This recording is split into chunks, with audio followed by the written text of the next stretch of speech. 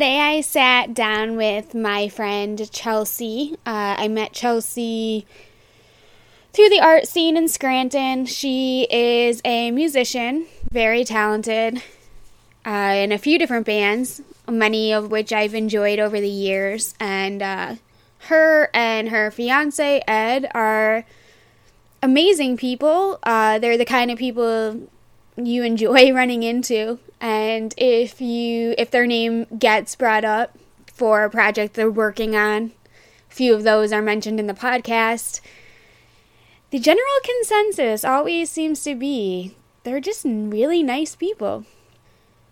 Maybe today you'll see exactly why. I hope you enjoy the show.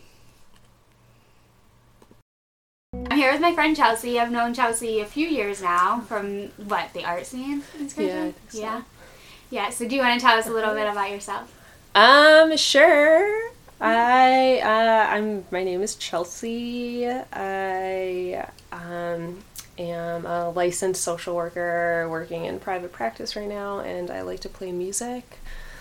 What do you play? I primarily play piano, but I play guitar, and some bass, but I'm not, I do that for fun. Right. Well, and you're in a few bands, right? Yeah, I'm in a few bands. What are they called? So I've been in this band called A Fire with Friends for like a third of my life, which is kind of crazy. And then I play in a band called Great Wave. Okay. Great Wave. That's awesome, though. Good for you.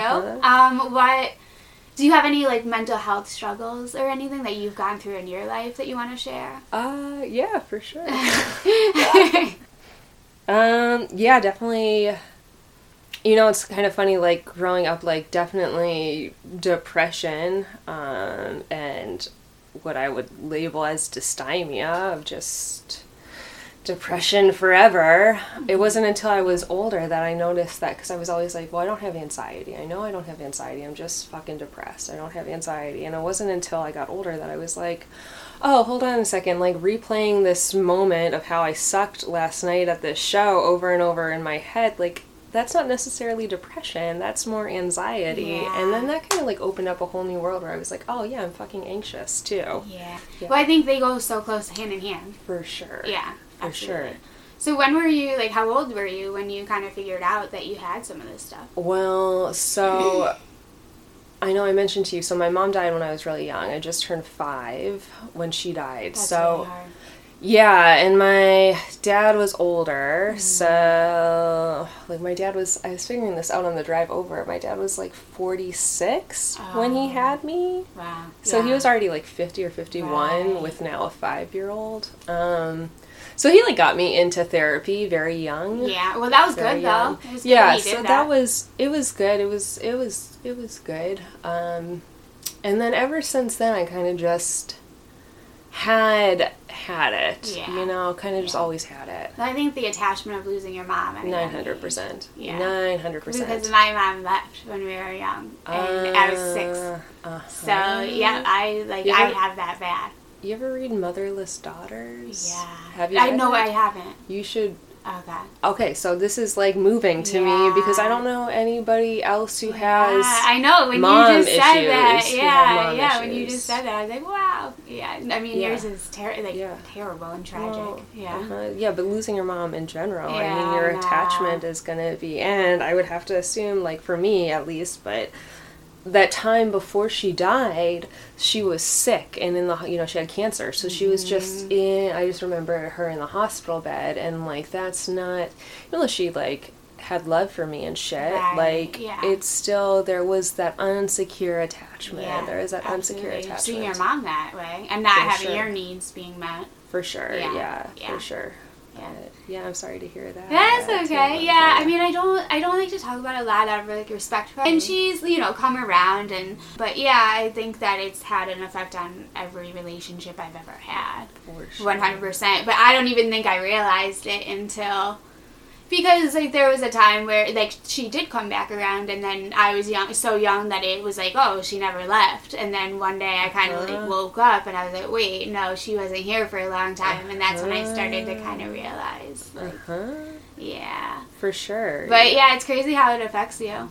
Yeah. And it's hard to explain. And so it's been, like, an issue even up until this year because I was dating somebody, and, you know, it was just these issues that I don't even realize I had, where he was like, you know, I don't want to be in a relationship, I really like you. But just hearing those words, I, like, went into total, like, shutdown mode, and all I could think of was my mom. And, like, I just, like, and it was a whole thing. It was good that it happened. Like, I needed to have that happen, so I understood it, but yeah. Yeah, it sounds like some good insight. It's kind of crazy how this shit pops up, how this shit, like, is really ingrained into our relationships and our understanding of ourselves and how we react and all this stuff.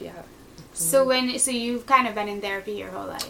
So yeah, I mean, I went to therapy when I was young. I will say this, that the one good thing that came from that when I was young was that I don't even know, well, anyways, they did like a IQ test or whatever for a little kid, and so that made me get into, like, enrichment, which was like the gifted program. And I will say that that was, like, the best thing I got from therapy, because that was the only thing I had any kind of self-worth about. Like, I hated myself and everything else of my life, like, hated myself and everything else of my life growing, like, in high school, elementary, all adolescence. But I at least had, like, that one thing. So I'm not really sure if, like, the emotional, like if she was a great child psychologist. I'm not really sure if she helped me that way, but at least I got this thing, this test, so that what was I that? could do this. Exactly. What was it? So it was called, like, enrichment, or, like... It's the gifted program? Yeah. Because I got tested for that, but my vocab was not up to their standards. So they were like, no. Well, I think that's what it was for me, was like, oh, I get to be in this club now, that's or cool, whatever, though. you know? Good. But I always say that, like, that's the only place that I ever had any kind of, like, self-esteem for myself was, like, there, because in every other domain, every other aspect of my life. But what would you do? Like, okay, wait. So what would you do in this class? It was like we would, like, write plays the one time. Yeah, dude, it was, like, dope as fuck. Like, I felt like an asshole because, like, the one thing is, like, we wrote a play and then we put it on for, like, the 5th grade class or whatever, and I felt like such a dick. Like, why do I get to, like, go and do this, and now we're doing this play? But yeah, we did that. We did, like, a thing on the stock market. I remember the one time. That's I don't know, like, awesome. 6th grade. That's cool. Anyways, at least during, like, these developmental years. Yeah. These young years, like, pre-high school, pre-9th grade. At least I had, like, this little thing that was a good thing in my life. Right. You know? Well, you mentioned some of your other struggles before, like, to me, did you want to, like, touch on them now or as we go? Well, yeah, sure. So, I mean, I've struggled with, I mean, definitely, so, you know, I think your mom dying young really kind of fucks you up for life, and, I had, so my one brother died before I was born, so I didn't know him, but that kind of, like, set the tone. This is so strange, Chelsea. I have a brother that died before Really? I was born. Yeah, he was just a baby, but yeah. Yeah, but it does. It crazy. sets the tone. Yeah, so I think, like, you're welcomed into this world that's already been grieving, this family the family system that's already been grieving. So he would have been my oldest brother, and then I have twin sister and brother, so they're twins together. And they're 14 years older than me and had a different mom, so I wasn't really close with them. So then my brother Justin, he died when I was 17, just kind of really tragically. It was, like, really fucked up. He had, like, this heart. He was supposed to get married the next month, and he had, like, this weird heart thing, and he just fucking died at 33. Oh my god. Which is really crazy. Yeah, so my sister, well, she's my half-sister, but my sister, who is his twin, like, God bless her, because she already lost both her brothers. Wow. Yeah, so just, like, lots of death and grief in my family. Yes. So, yeah, my one best friend, she overdosed and died when she was 19. When I was 19, she was 18. And then my stepmom, my dad remarried, she died around that time, too. So, like, just lots of grief and... But because I think it's because of the very low self-esteem, and I had like a really fucked up stepmom before this, who was not a good human being at all. I really learned how to cope in ways that were unhealthy in places that I felt accepted. So I got into drugs at a really, really young age, It was kind of funny because I think I was always searching outside of myself, like to fill the void, you know? Of course. So I grew up in this Methodist church. My dad's best friend is a Methodist pastor. My dad's like not crazy religious. He's actually like very chill, very cool. But somehow I got like worked into this weird, it was weird. I would join like this Bible club in 8th grade and 9th grade, and well, there was different facets of it, but it was really strange. And it was Pentecostal and charismatic, so I'm not sure if you're familiar with that. No. So like speaking in tongues, and I went to this weird church that was in somebody's house in upstate New York. So I've always been like spiritually. I was gonna say, is this a spiritualist thing? Well, I was always like spiritually interested, like looking for something, and I think it all comes back to trying to make meaning of like, oh, everybody dies, and like I now know this as a very young age. So anyways, I got kind of wrapped up with that for a little while and got kind of addicted to the Bible and God. Okay. I used to stand outside the Steamtown Mall with like a binder and like tell people they were going to hell. No way! Yeah, it was really... We went to this house, so Church of Biblical Understanding is this church, and they would bring kids up from Philadelphia. So they had a church here and a church in Philadelphia, and they'd bring kids up here, and we would go to this Bible meeting or Bible study, whatever it was, and it was near Regional Hospital, and it's like catty corner, but it was this big house. There's no furniture in it, and like the girls and boys were separate.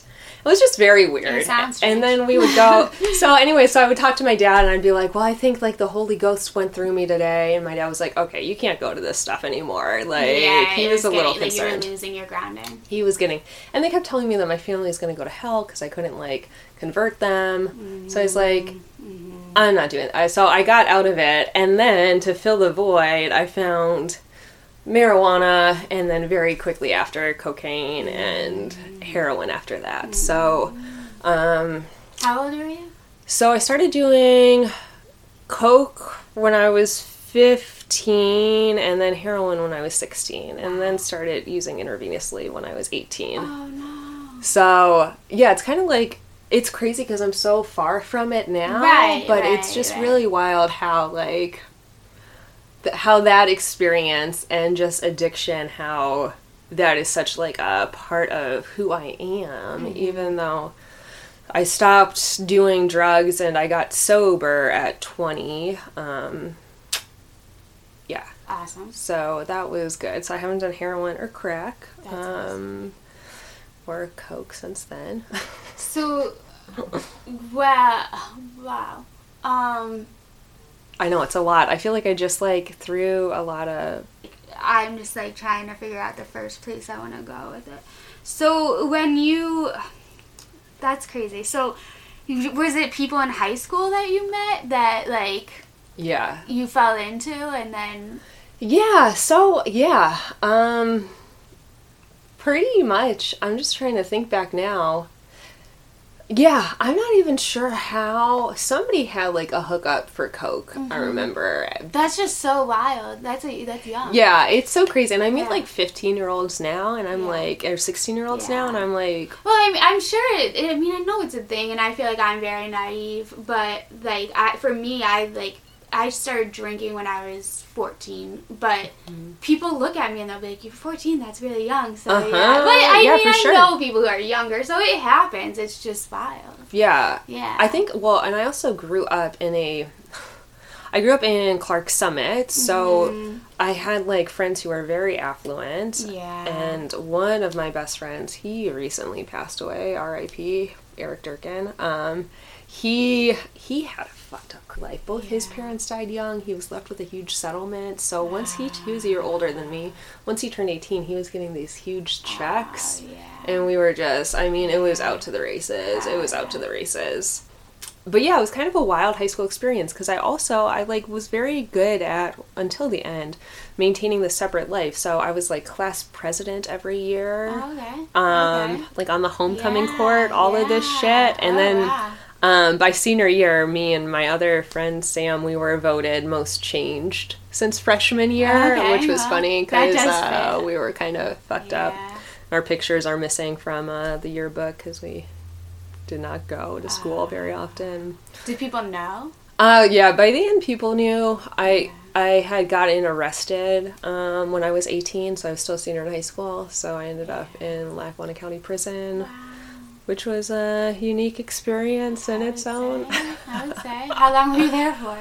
So a total of about 2 months, but so I was like in and out for a while, so I was in and out for about those 2 years. About 18 to 20.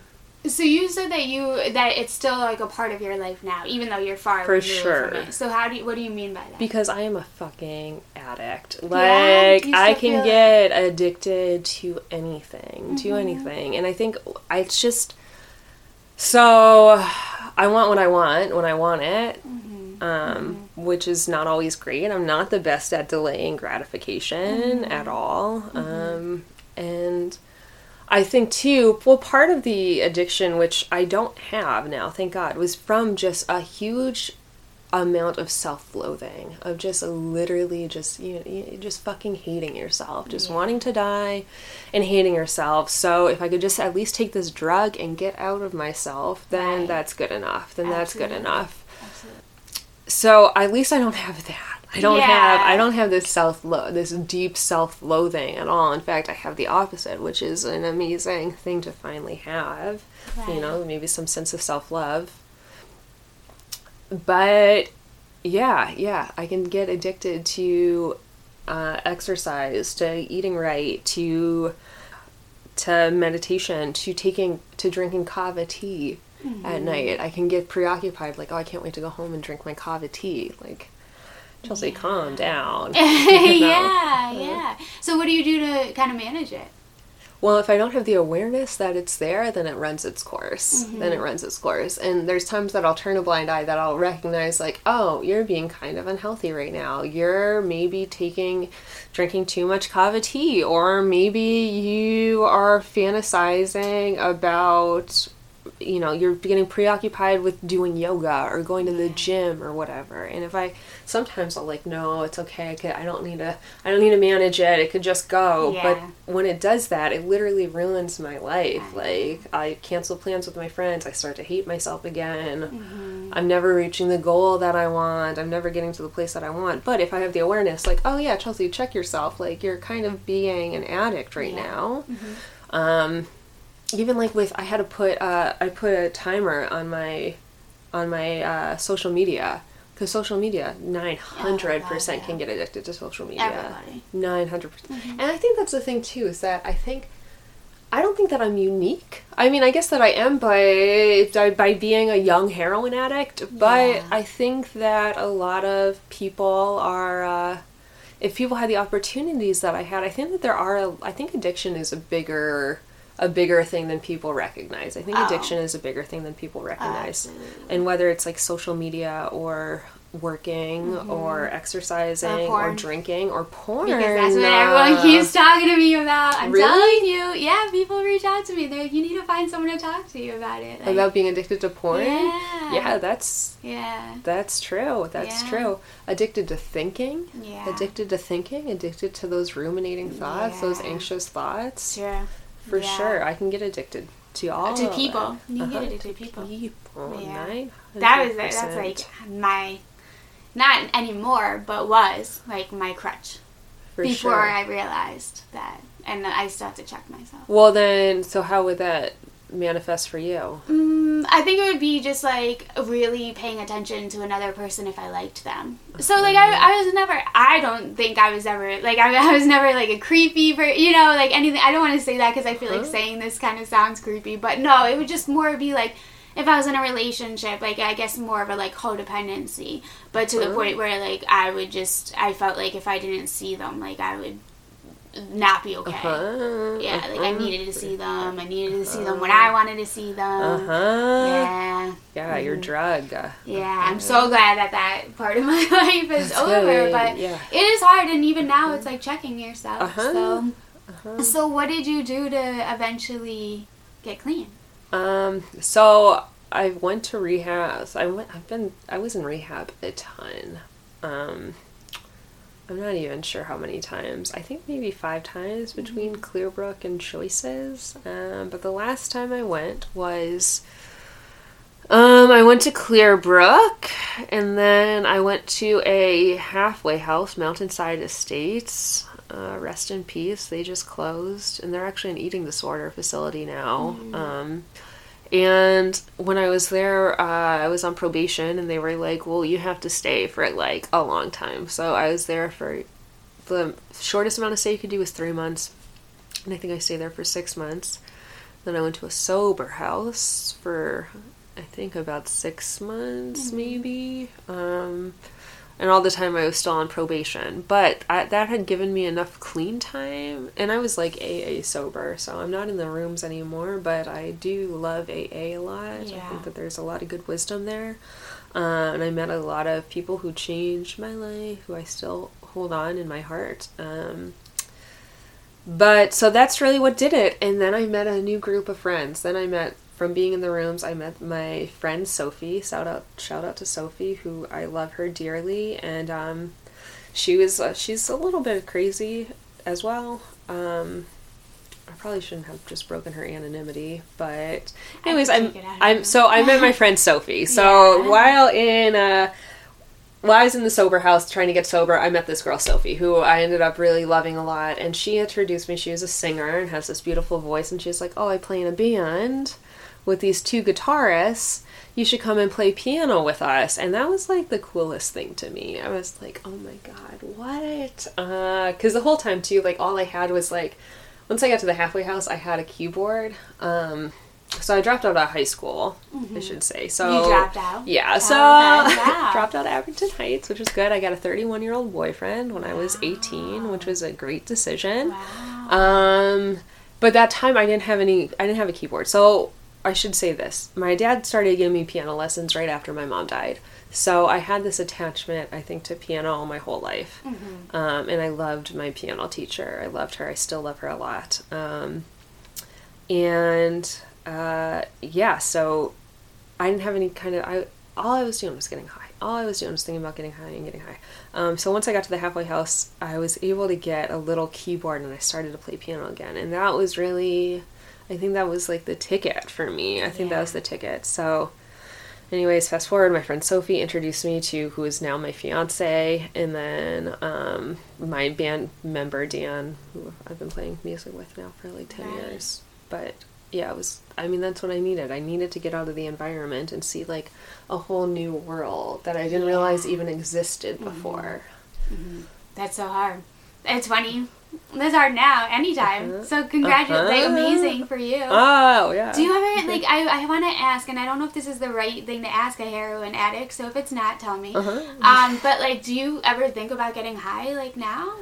Once in a while the thought will go through my mind and I'll be like, that's really wild. Like, that's really wild. Like, and no, but I will get kind of, I don't want to say triggered, but so heroin comes in like little white bags. They're like little wax baggies. So sometimes like if I will see them, especially my first years off of getting heroin, if I would see them on the street, I would just like be in shell shock. And I do think it was like a PTSD then. 900%. Yeah. 900, and because of all of the experiences that happened during my addiction that were, I'm sure, just going to come from it, you know, like I really do believe now. I mean, I don't have a diagnosis of PTSD, but I feel I never went for any kind of anything after that. But given the things that you've been through, I don't know how you not have PTSD. Yeah, I definitely had the avoidance and hypervigilance,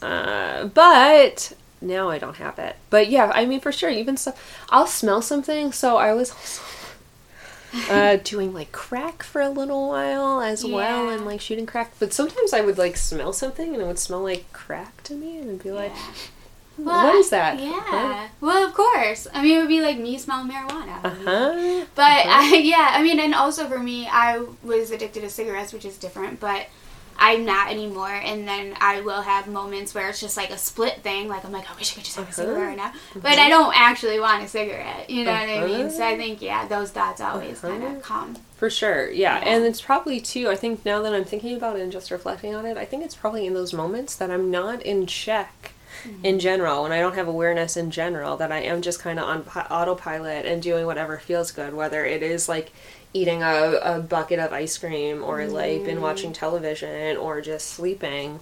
I think that's when the creeping thoughts come in of like, feel the void. Yeah, you're right.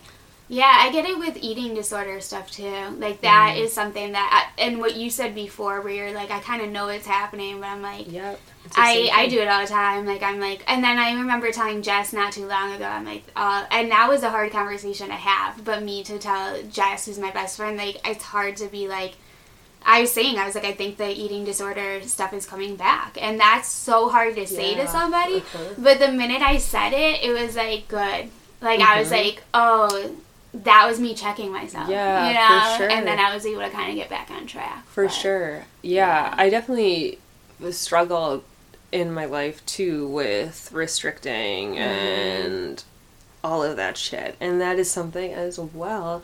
Thank God for my fiance. Like, I've been with him for a very long time. That might have something to do with my attachments. No, it's actually because I love him, but I'm just thinking about it now out loud. But, like, he's somebody who I can trust and be like, whoa, I'm being, like, way unhealthy, or I'm, like, really obsessing about, like, eating this ice cream, and I'm, like, hating myself in my head right now. Right. You know? Yeah, and he can help you? Like, yeah, and I think just the fact that he's there, you know, is just a helpful, like, that there's a human being who, like, doesn't want me to be in pain. Yeah. Who doesn't want me to hurt myself, you know? Absolutely. Yeah. It's beautiful. It's like, love saves everything. Yeah, for sure. It does. Sure. Well, okay, so at this point, I guess we'll get into the questions, if that's okay. What advice do you have for those that are in the thick of addiction? So people who are not, like, who are still in it very much. Oh, go to rehab. Go to rehab. Try to get some time away from the substance to get some clarity. Tell somebody you love that you're struggling. Tell somebody that you love that you're struggling and that you need help. And even if it's just it's so hard. I don't like to work with people in addiction, like as patients, because addiction is so hard. And you know, in AA they say that jails, institutions, or death. And often those are the bottoms people have to hit. But I would say if you have 1 second in your mind that's like, I could probably call Just Believe right now and get into rehab, then do it. Take that, that's God in you. That's your intuition in you. That's you trying to save yourself. Take that, hold on to that. And so did you have to do that? Like, did you have that moment? Where you were like, no, I was forced into it. I was forced into it, but because of jails and institutions, and you know what, while I was getting sober, and while I was in the sober house, I got the call that my one best friend died of an overdose. So I think that was also, I think just even reflecting on that, somebody who's addicted right now, you know, like, get some clarity. And there are ways to get high. I mean, I love to get high. I just get high on things like yoga now or meditation. Like that's how I get high now. And so trying to find that.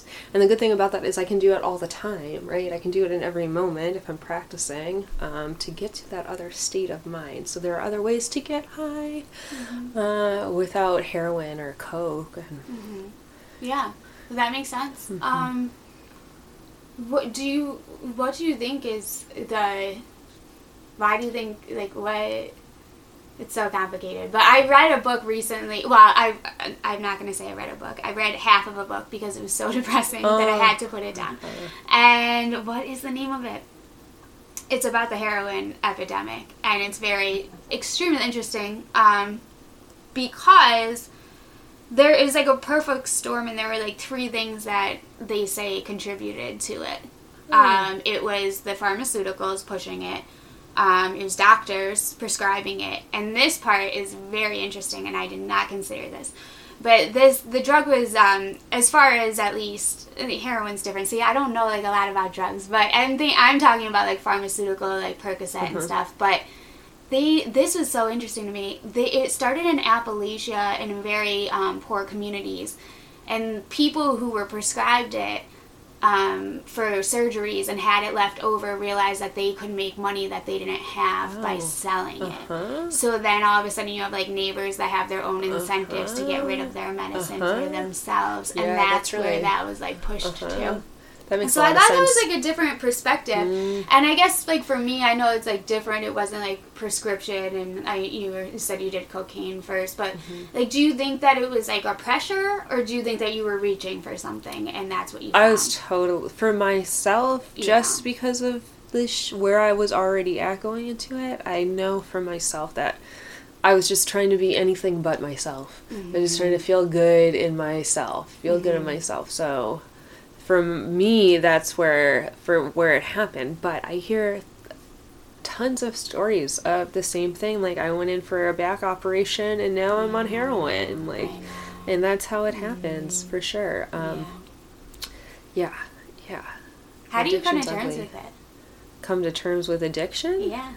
Like, is it in general, like, just like you said you lost people into it, and you lost yourself for a few years? Man, I hate heroin. I hate heroin a lot. And yeah, for sure. I mean, I think that there is still a part of me that struggles with the acceptance of, I still can do this in my mind, Monica. I can still, like, think like, well, Chelsea, if you didn't fuck up your life when you were 18, if you had I had all these grandiose plans of going to the new school and I was going to do this thing, and instead, like, my life was completely different. Like, if I would have told 12-year-old Chelsea, like, you will still be in Scranton at 32, I probably would have, like, killed myself. Like, that was such a depressing thought to me. Like, such a depressing thought. But, I mean, also, I guess for myself, like, that's where post-traumatic growth comes in, that I can make meaning and be grateful for the experience. But in general, I hate heroin, and I think New York Times had a great article last year about the opioid epidemic and heroin, and the idea that people are addicted. It's a downer. People are fucking depressed. Like, people are not doing heroin and going out partying. Like, that's not what you do. Like, you stay in your room alone and, like, nod the fuck out. Like, I think I think the world, culturally, socially, we're at a different time than, like, when Coke was a big thing. Like, I don't think people are in the up and up anymore. I think, like, depression is a bigger thing, and I think people are more going towards these things like Percocet, Vicodin, heroin, whatever it is, because we're already low here. Right. Wow, I never thought of that. Yeah, the New York Times did a great article, and that kind of made me think, and I was like, that makes so much sense, because that was my thing. Like, Coke wasn't my thing. Being on up and up was not my thing. Like, I was just wanted to get out of myself. Yeah. Well, I think it's amazing that you stayed clean. So congratulations. Thank you. And so what was that like? I know you said you went to rehab and, like, you explained that part of it, but I guess what you said, so you dropped out of high school. So then, so how did you wind up being and having a master's in? I got my GED. Yeah. And when? I was still, I think 19. Okay. I think 19. And then I went into college at Marywood at, like, 20 or 21. Like, I had just getting my shit together. And it's so funny, I reflect on this now, like, I thought I was so old. I don't know. Well, you lived, like, a life. You lived, like, so a full old. life.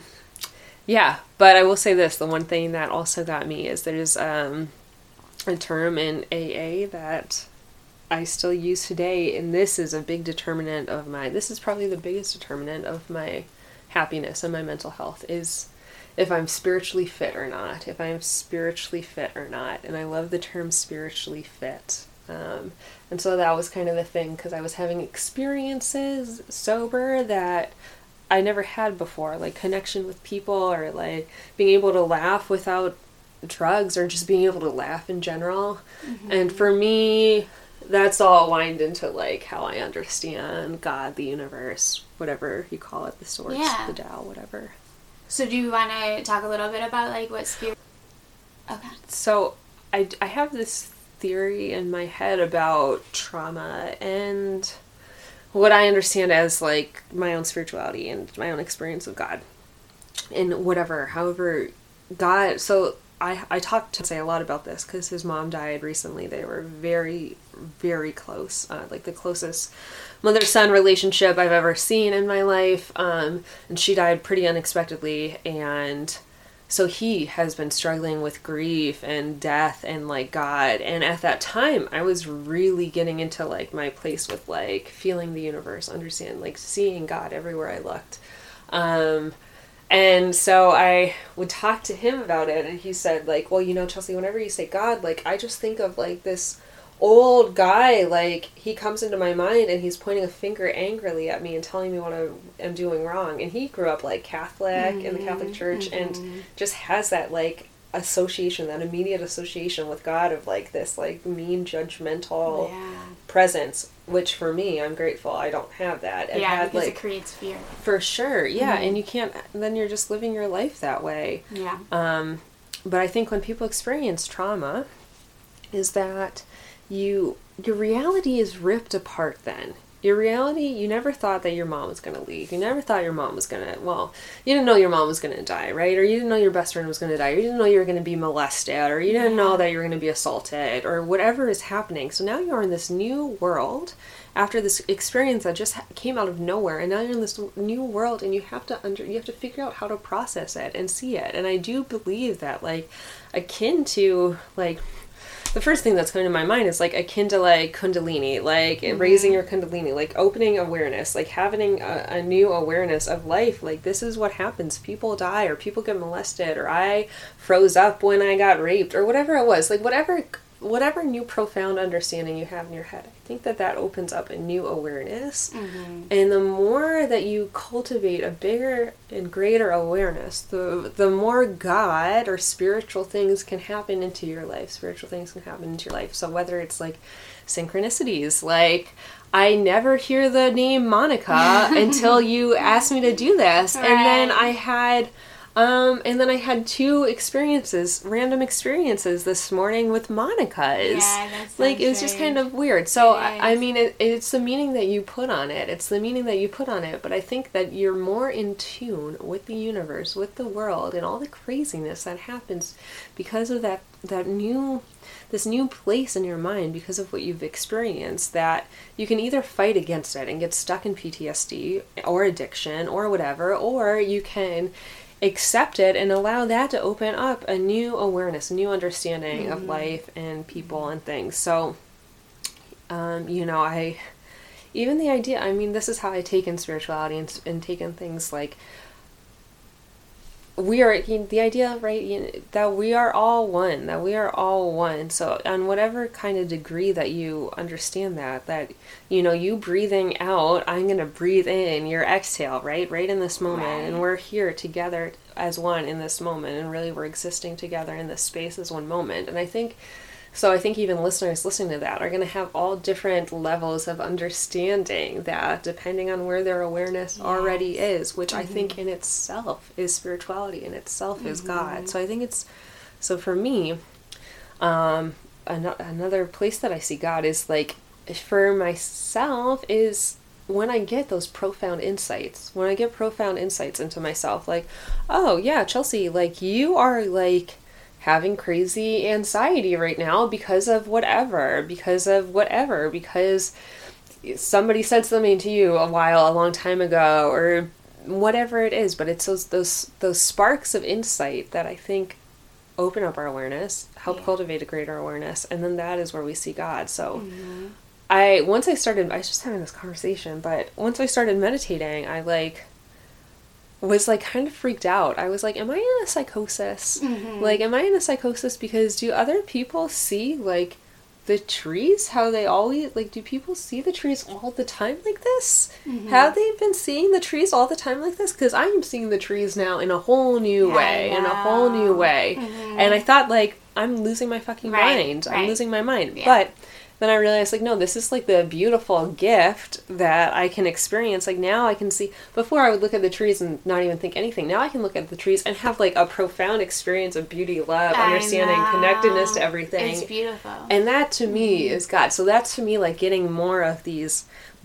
type of experiences. And I told you that I was, you know, involved in kind of those crazy churches. But, so when I was 14, I was baptized in the Holy Spirit. So I don't know if listeners will know what this is, but it's not like a Catholic baptism or any other kind. It's not a water baptism. You're baptized in the Holy Spirit. So the Holy Spirit is what came down to Paul, I think, and gave all of the people in the book of Acts, like, all of these gifts. So the speaking of tongues, the healing. So that's the Holy Spirit. So I got baptized in the Holy Spirit, and it was the craziest thing I had experienced at that point. So it was in a dark room, everybody standing around in a circle praying and speaking, and people were speaking in tongues, and I got pulled into the center, and the pastor started praying, and he said, you know, I'm going to baptize you now in the Holy Spirit. You'll accept God, this Holy Spirit, into yourself. As soon as he laid his hands on me, I fell automatically to the ground and just, like, started weeping. And I did not do that. Like, I did not do that. Yeah. So I don't know if but now, further removed from it, I've had that same feeling in yoga.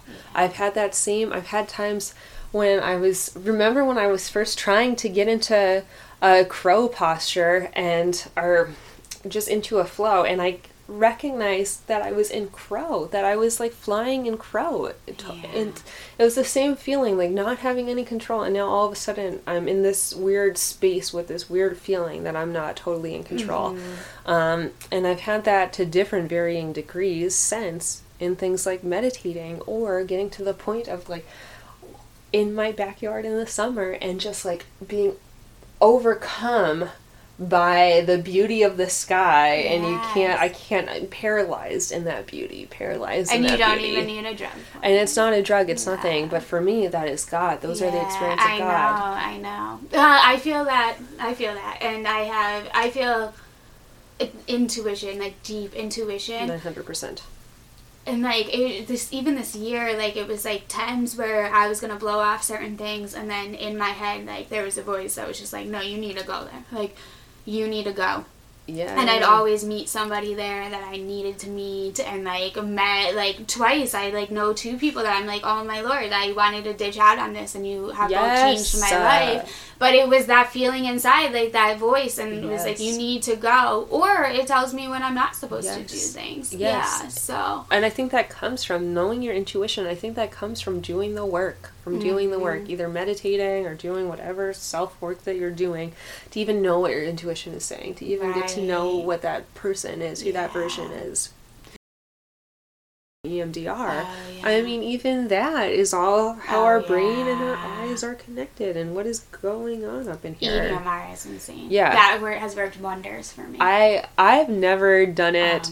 Yeah, I am very interested in it, and I have a friend where I work, and she is trained in EMDR, and it just sounds like a breakthrough. Like, in under 20 minutes, I have been able to reprocess things I've been in therapy for 10 years for. Yeah. It's just so, it's amazing. Yes. It's crazy how it works, and it's so, I guess, like, for people listening, EMDR is, movement desensitization. I can't say the word reprocessing. Idea. Okay. Yeah. So do you want to explain it? You're like, I don't really know. Okay. I know it's about just how so the idea, do tapping or eyes. Yeah, so the idea is that trauma gets stuck in the back of your head, and, like, I don't know what part of your brain, your amygdala? Yeah, amygdala. It's called.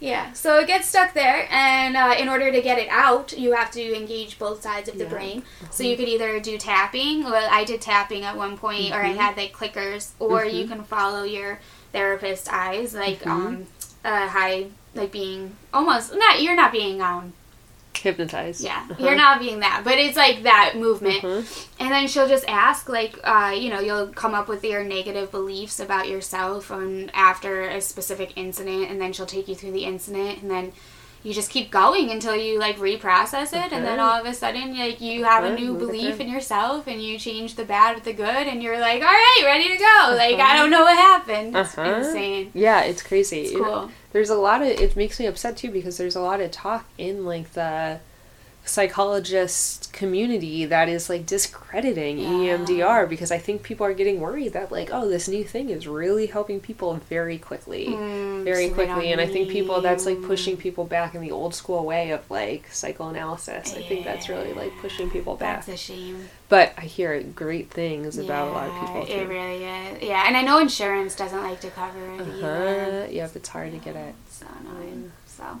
yeah, I do recommend that. Okay, well, do you want to...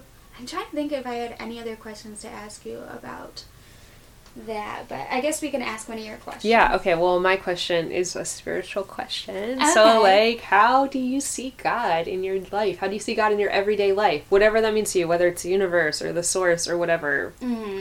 Yeah. I think I've conversations with God, and I think that I recently, like, because as I was telling you a little bit about my spiritual awakening, but I feel like I was able to heal myself based on wisdom from God, which is like something I wouldn't have even said like 5 months ago.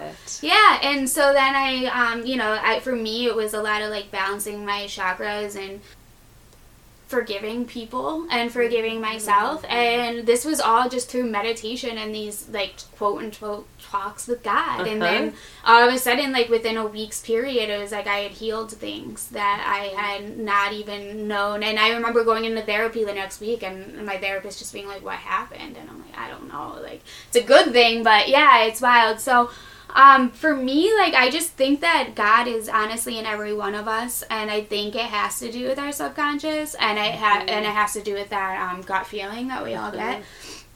I think that in our society, we all like have God in us, but we just either access it or we don't.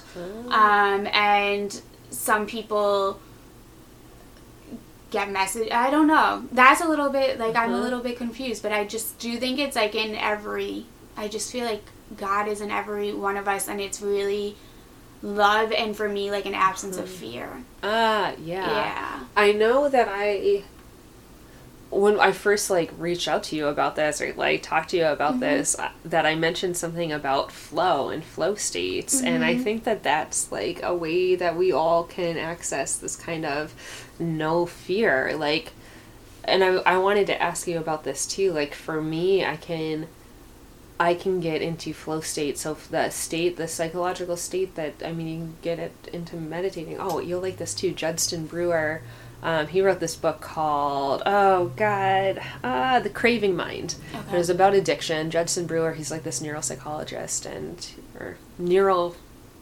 doctor. Neurologist. But he wrote this, he has a bunch of great books. He's a meditator, and he wrote this book about addiction and meditating, and the one chapter was on flow and flow states, and people being able to get to that flow state where you're just in the moment, and time goes by. Like if I'm really in it, and when I'm playing piano, or like if I'm playing with right now, like in Great Wave, we'll be like working on a song, or just like, I hate the word jamming, but like jamming. And we're all like in this weird realm, and then all of a sudden we'll be done, and like I can feel like the electricity go off of me, like, and I can see it, like if I look over to my friend Charles, and like we both like will just start laughing, or can't, like, because it's some weird thing just happened to all of us together. So I think that for me, that's God. For me, that's like accessing God. So I was wondering if you get there through like poetry and through art, like. Yeah, I was just actually thinking that. Well, for me, sometimes with these poems that I write, I will have just meditated and it'll just come to me, and then I feel like you said before, where I'm accessing something else. Like I'm channeling something, and I've had, like, the whole conversation with God of, like, the greater good. And so for me, honestly, it's terrifying for me to share shit.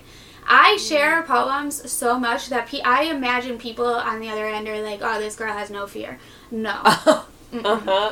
no. I literally, poor Jess, and I think before I found God, like, I think that I was channeling God, but I just didn't know it. But I would be so self-conscious every time I posted something. It would be like a 45-minute conversation of Jess trying to calm me down and be like, you're fine. But I came to this point where I think through, like, talking to God, I realized, like, this one rule, which is just, is the message more important than your ego? And it's, like, usually a yes. And so I always try to, like, see, like, is this something other people are going to get something out of? Is it something that's going to embarrass me by sharing? Probably. But it's better that somebody gets something out of it than for me to, like, keep it to myself based on my own fears. And I think that's God. Yes. Yeah. Yes.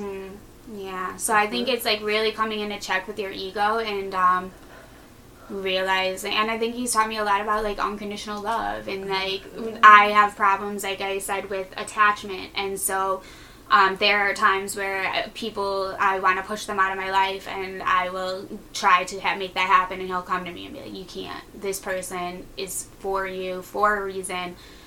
Find a way to get rid of whatever angstiness you have in you right now. And I always find that, like, when the time comes to deal with that person, it's easy for me then.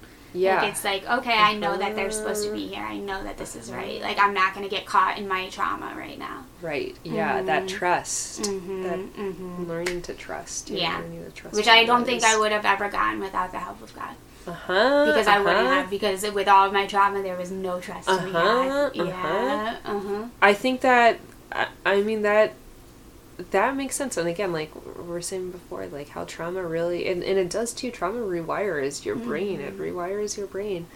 But for sure, I think that flow state is, like, such an important place, and I love that the idea of, like, the greater good, because that just makes me think too, like, oh yeah, okay, so she shares a poem, and then somebody maybe I read the poem, and maybe I connect to it, and in my own flow state, in my own connection with God by reading your poem, and then maybe when I'm done reading the poem, maybe I am treating my partner in a different way than I would have before, and just even that ripple effect. Right. Yeah, and I think I see that in a lot of more people, and I feel like, I really do feel like, when you talk about synchronicities, I have been having more of these conversations in the last, like, month than I've ever had in my entire life. Which, of course, like, obviously I'm interested in it, so I'm bringing it up. But even just this, like, I didn't know that we were going to be speaking about this, you know? So it's wild. It freaks me out sometimes. Like, it freaks me out when I'm like, oh shit, okay, yeah, I get it, I'm on the right path. You can stop freaking me out with this song or this like random person I haven't seen or whatever. Like the posts that you get, the numbers, I get the numbers, it's wild. Yeah, it's crazy. Cool though, it's good. It's like made me find a calmness that I didn't have. I think that helps with everything. I think, like, it helps with everything. Like, that calmness, whatever, I call it, like, my spiritual fitness. Like, that ripples through every other place in my life. So then I'm not, like, it's the anti-hatred. It's the anti-hatred. So do you ever find that there's times that you're, like, not spiritually fit? Like, yeah, for sure. Yeah. I mean, and I can even tell, like, if I go, I try my best to meditate every day, and I mean, that's an important part of my life, but if I'm not meditating every day, or this might be a better example too, but whatever, if I'm not meditating every day, then I drive so much for work that, I mean, that's just a good litmus test, that if I'm, like, cursing out people on 81, and I hate being angry, I don't like the feeling of being angry, so when I experience being angry, that's when I'm, like, another kind of marker of, like, yeah, look at yourself, Chelsea, what's going on? Oh yeah, shit, I haven't meditated in forever. I haven't, like, talked to friends or done anything. All I've done is, like, eat and sleep in my bed. Like, that is not living your path. That makes sense. So how did you kind of come to God? If that's the way to say it. I guess, well, I think just my whole life I've been really interested in God. Well, you said that you were outside the mall. I think my whole life I've just been really infatuated with God and the idea of, like, meaning making, and I think it's very cool for myself to see, like, how my conceptualization of God has completely evolved. Like, this does make sense, actually, now that I'm thinking about it. Like, I was just about to say, I wish there was another word, like, for God, because when I say God, it's not the God that I thought existed when I was 8, not the God I thought existed when I was 14, not the God that existed when I was even 25. I wish there was a different word for it, but I think that is what is the profoundness, right? They say the Tao that can be named is not the Tao at all, right? The Jewish faith uses G-D because God is bigger than this word, bigger than this conceptualization of this word. So yeah, I think I've always been, like, spiritually minded, but it wasn't until probably, honestly, grad school.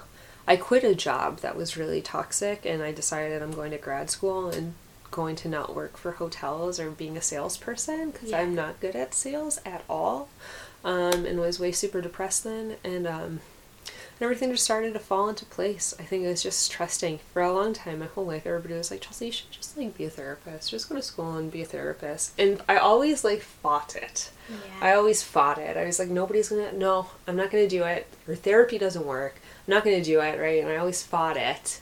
And now I just think, like, man, if I just, like, rested into it, because I think in the back of my mind, I was always like, yeah, Chelsea, you probably should just be a therapist. Like, yeah. It was that resistance. Yeah. I always think that, the resistance is, like, the fear of things. And I feel like when I am not spiritually fit, to use a term, is when you feel a lot of that resistance. And I think when I feel resistance is when I get irritated. Yes. So it's like anything. It's like, when I say resistance, it's, like, hard to explain, but it's like that, like you said, that, like, pushing away, like, I'm not going to do that, like, I'm not, like, I don't know, and then it creates this thing in you, because you're like, no, I should be doing that, yeah. Do you get down with Erykah Badu?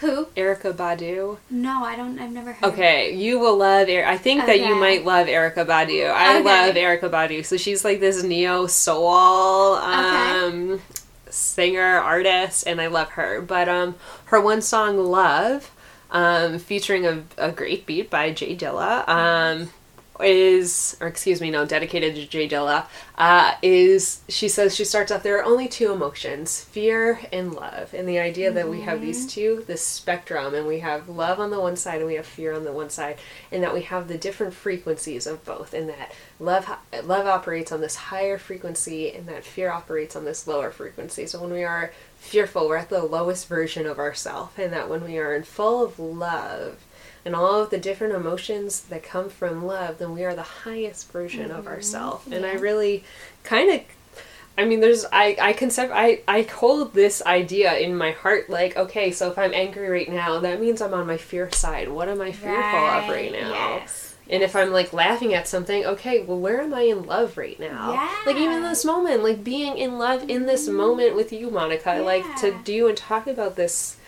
stuff that I'm passionate about, that I'm grateful to be in a room with somebody else who's passionate about this stuff, and to really, like, celebrate that, and that this is, sure, it's maybe fun and exciting, but ultimately it's love. Yeah. Ultimately it's love. You're right.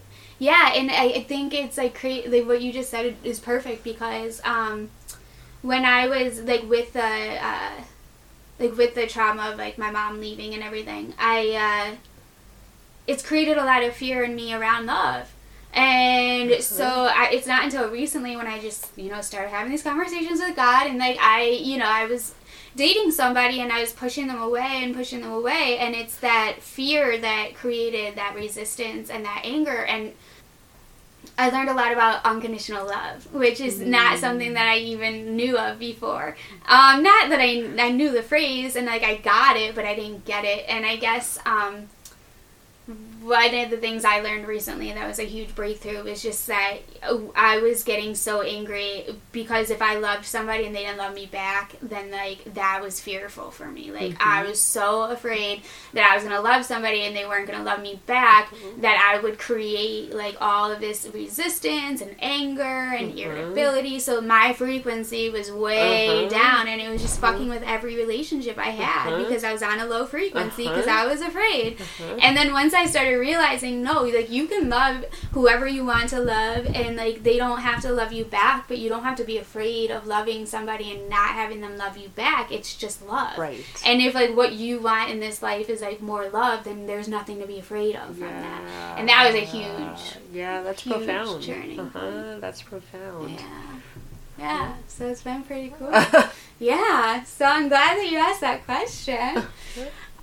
Well, this will be, like, a next one for you. What keeps you hanging on? Yeah, I guess, like...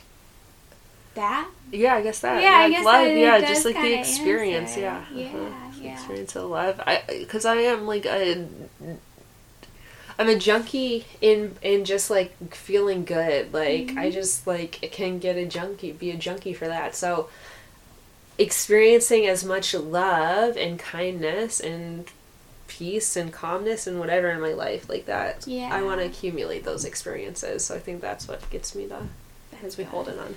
So I did want to, so you and Ed, you guys can kind of talk about this stuff when you're on, like, the same page? Yeah, you know, it's so funny because, like, Ed is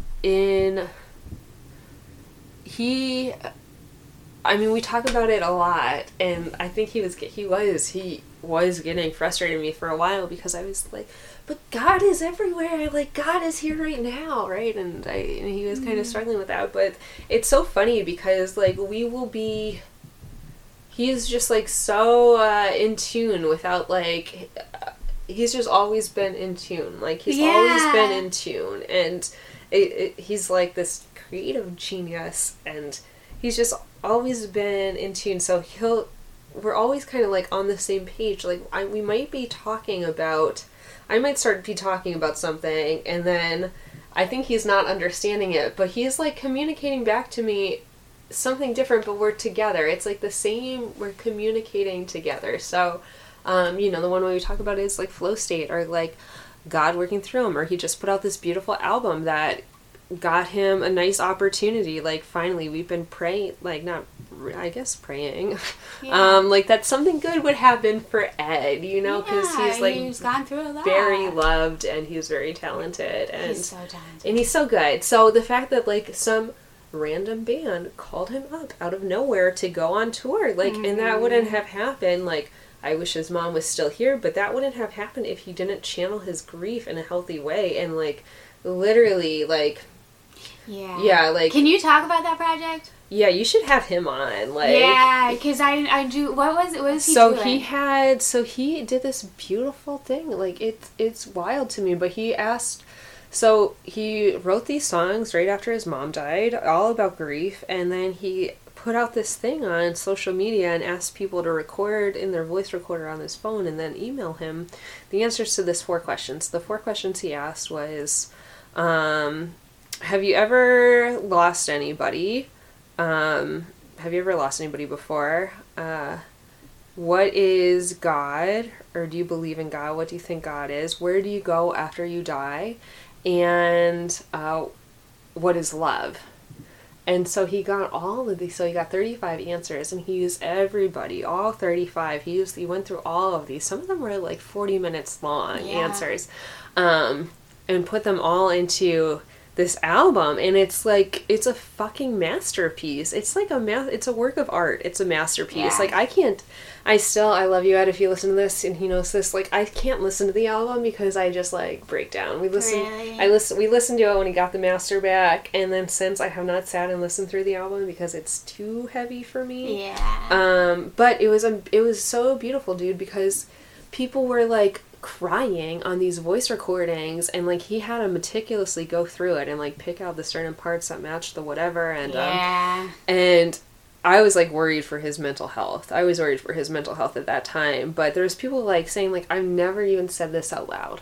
I've never even talked about this before. I've never processed or even thought about this before out loud, and people, like, crying, and, like, how that's meaningful amazing. That is. And then he put out this fucking masterpiece that now more people will listen to, and, like, it's kind of crazy. Like, people will even, like, still, like, I went out, he played in LA, and we flew out to LA, and people, like, came up to him and were like, after the show, and was like, you know, I've been listening to the album since I saw you guys were going to play here and open for this band, and, like, I've never had an album connect with me like this before.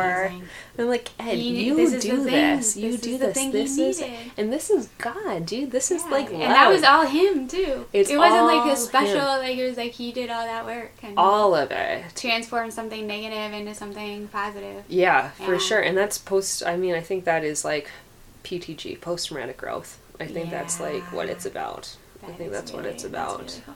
Can you explain flow a little bit? Because you've explained it. I don't think... Did we explain this on the... Did you explain it for... You've explained it for me. So flow is like... So it's just a psychological state where you're, like, really in... So you're in the moment. So you're just really... It's not in... I mean, I guess it comes from, like, mindfulness or meditation of Vipassana, being in the moment. But, like, you're just doing the thing to do it. There's no goal of the thing. You're not writing the poem, or I'm not playing the song to, like, finish the song and have people say, like, good job, Chelsea. I'm just doing it to do it. And there's just full clarity. And it's, like, almost like, I really do think it's probably, I should look up studies if there's, like, an akin to, like, dissociation in flow.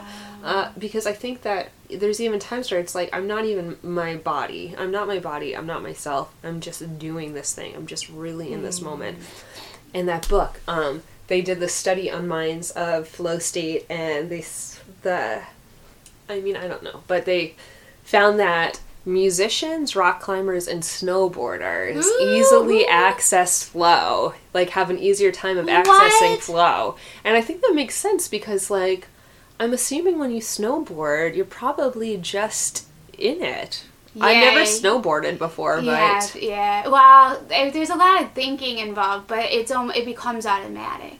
And I think that's the thing, is I think that there's, like, it's not really thinking, but it's enough that you need to pay attention or be present. Because the minute that, like, you're not present snowboarding, you're gonna fall. Yeah, for sure. But it also is, like, once you know how to do it, it's like riding a bike. So it's like you're not thinking about it, but, like, at the same time, if you lose your focus, you're gonna fall. So, yeah. And I think that's what happens. Like, and I know for myself, like, if I'm playing and then all of a sudden I have the thought, like, you're gonna play a wrong note. Bam, play the wrong note, and I am out of it. Then I'm going to be probably, like, in anxious mode or, like, in beat Chelsea up mode and try to find it. And nobody might even know what's going on. But I would guarantee, not guarantee, but I would think that there might be a shift, that people might be aware of a shift in the playing when I'm out of flow. For sure. Yeah. I'm sure. I feel like you're right, though. Like, when you are thinking about it is when you mess up. Yep. I think that's, like, what gets you out of it. I think that's why, like, some people, like, in conversations even feel awkward, because the minute you start thinking about, like, what's on my face, what is, like, do I have something on me, you know, the minute you start thinking that, it's like the conversation's, like, derailed. Yeah. So, well, I think I have all my questions because you answered them with all of your answers. Do you have any questions? I had one more question for you. Awesome. Perfect. Because I think about this a lot. I think about, like, if I could go back in time, like, it's a whole other idea, a whole other thing, but, like, always just, like, convinced in my mind that I was, like, literally, I mean, up until maybe 3 years ago, like, convinced that I was probably in the top, like, 10 ugliest human beings in the world. Like, well, and just, like, how that affected my whole life. And, like, I would always be like, if I was just pretty, all this would happen. Like, if I could just be attractive, like, my band would make it, like whatever. And so I recently was going back and I watched, like, an old video of a Fire with Friends, and I saw myself, and I had no idea that I looked like that. Like, I literally thought that I was, like, the most hideous person in the world. I thought you were going to say you looked at it and you realized that you're not. And so I looked at it and I was like, Chelsea, you were fine. Yeah. You were cute. You were fine. Like, you were a nice girl. You weren't, like, hideous. Like, and I wish I could go back in time and hug my, like, 21-year-old self, 22-year-old self and say, like, sweet baby Chelsea, like, you are totally okay. So, if you could go back in time to, like, whatever spot of Monica, like, whatever, a deep, dark place of Monica, a low-frequency Monica, like, what would you say to yourself? For sure. Well, first I want to say that, like, there have been more times in this conversation where I've, like, been like, wow, Chelsea's really beautiful, in my head. And that's not a lie. That's not to make you feel better, but I want to say that definitely you speaking about things that you're passionate about, and, like, just, like, your energy. So, yeah, please don't ever worry about that. I know you said, like, you're past that, but please just know that you're a very beautiful person. I will say this, that you did, like, Monica, you helped me get to an insight of myself, because the one time, like, on Facebook or some shit, you posted something that was like, I saw Chelsea and I thought she was cool, or like, the first time I met Chelsea was at an open mic, and I thought, like, it was some positive thing about myself, and literally, I had an insight that was like, oh, holy shit, like, maybe everybody doesn't see me the way I am. Like, maybe I am a version of myself to people that I don't know of myself. Mm-hmm. And that literally, like, will stick in my brain, Monica. Once again, like, that's awesome. That makes me happy. Rippling through, yeah. Yeah, well, I am glad to hear that. And, yeah, I think it's always the, how we see ourselves. And so, I think that for me, it's like, I've always been, like, so sensitive, and so, like, I've always been, like, the cry, like, I don't even want to say the cry baby, but, like, I just can't, when I get angry, I cry, when I get, like, overwhelmed, I cry, so, like, throughout high school, or, like, even, like, elementary, and then college, like, it's just hard, because nobody, like, wants the person who cries all the time, you know, so I've always been, like, really worried about how my emotions are. I have a lot of emotions. I didn't always know how to control them, and I would be embarrassed by that. So I think that now I've found a way to really harness my emotions, and I like it, and I don't have any problems with it, and I'm happy that I am who I am. And I think that there have been times where, you know, I've been made fun of for being, like, super emotional, or, like, crying in public, or just stuff like that, and I wish that I could go back and be like, it's okay that you feel that way. Like, you're just feeling what, like, normal people are feeling, you know? And so, like, yeah, I think that would definitely be the you know, it's okay to feel the way that you're feeling. And now I'm in different positions where I see other people have those reactions, and they're freaking out, and I feel like now I can go to them and be like, it's okay, like, it's okay that you have normal emotions. And so I try to, like, use that, like, calming my inner child, like, I try to use it in other ways too, of being like, okay, then that's how that person feels, so how can I help them? Yeah. So, yeah. So I'm so happy with this conversation. Yeah, thanks for having me. Yeah. I'm kind of passionate about it. I think what you're doing is a good, important thing. I think all of the things you do are good and important. Yeah, same to you. Do you have anything else you'd like to add? No, I think that's I know, okay. I think we covered it all. So, well, thank you, Chelsea. I hope you have a great week. Yeah, thank you. You too. Thank you.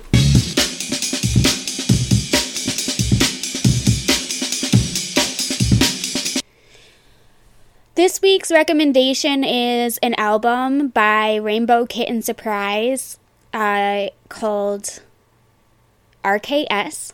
I cried to this album. I've listened to it 1,000,000 times probably. And I can tell you that it explains modern relationships and addiction, in my opinion, in a very candid and relatable way. So I recommend that. That's it for the show today. I hope you enjoyed it. It was a bit longer today, so if you're still with me, I definitely appreciate it. The music in the beginning and end of the the podcast is by Joe Burke. Stream his music anywhere or buy his album, Mystics, immediately. One of my favorite albums ever. I do want to say thank you to Todd Morgans. We actually received our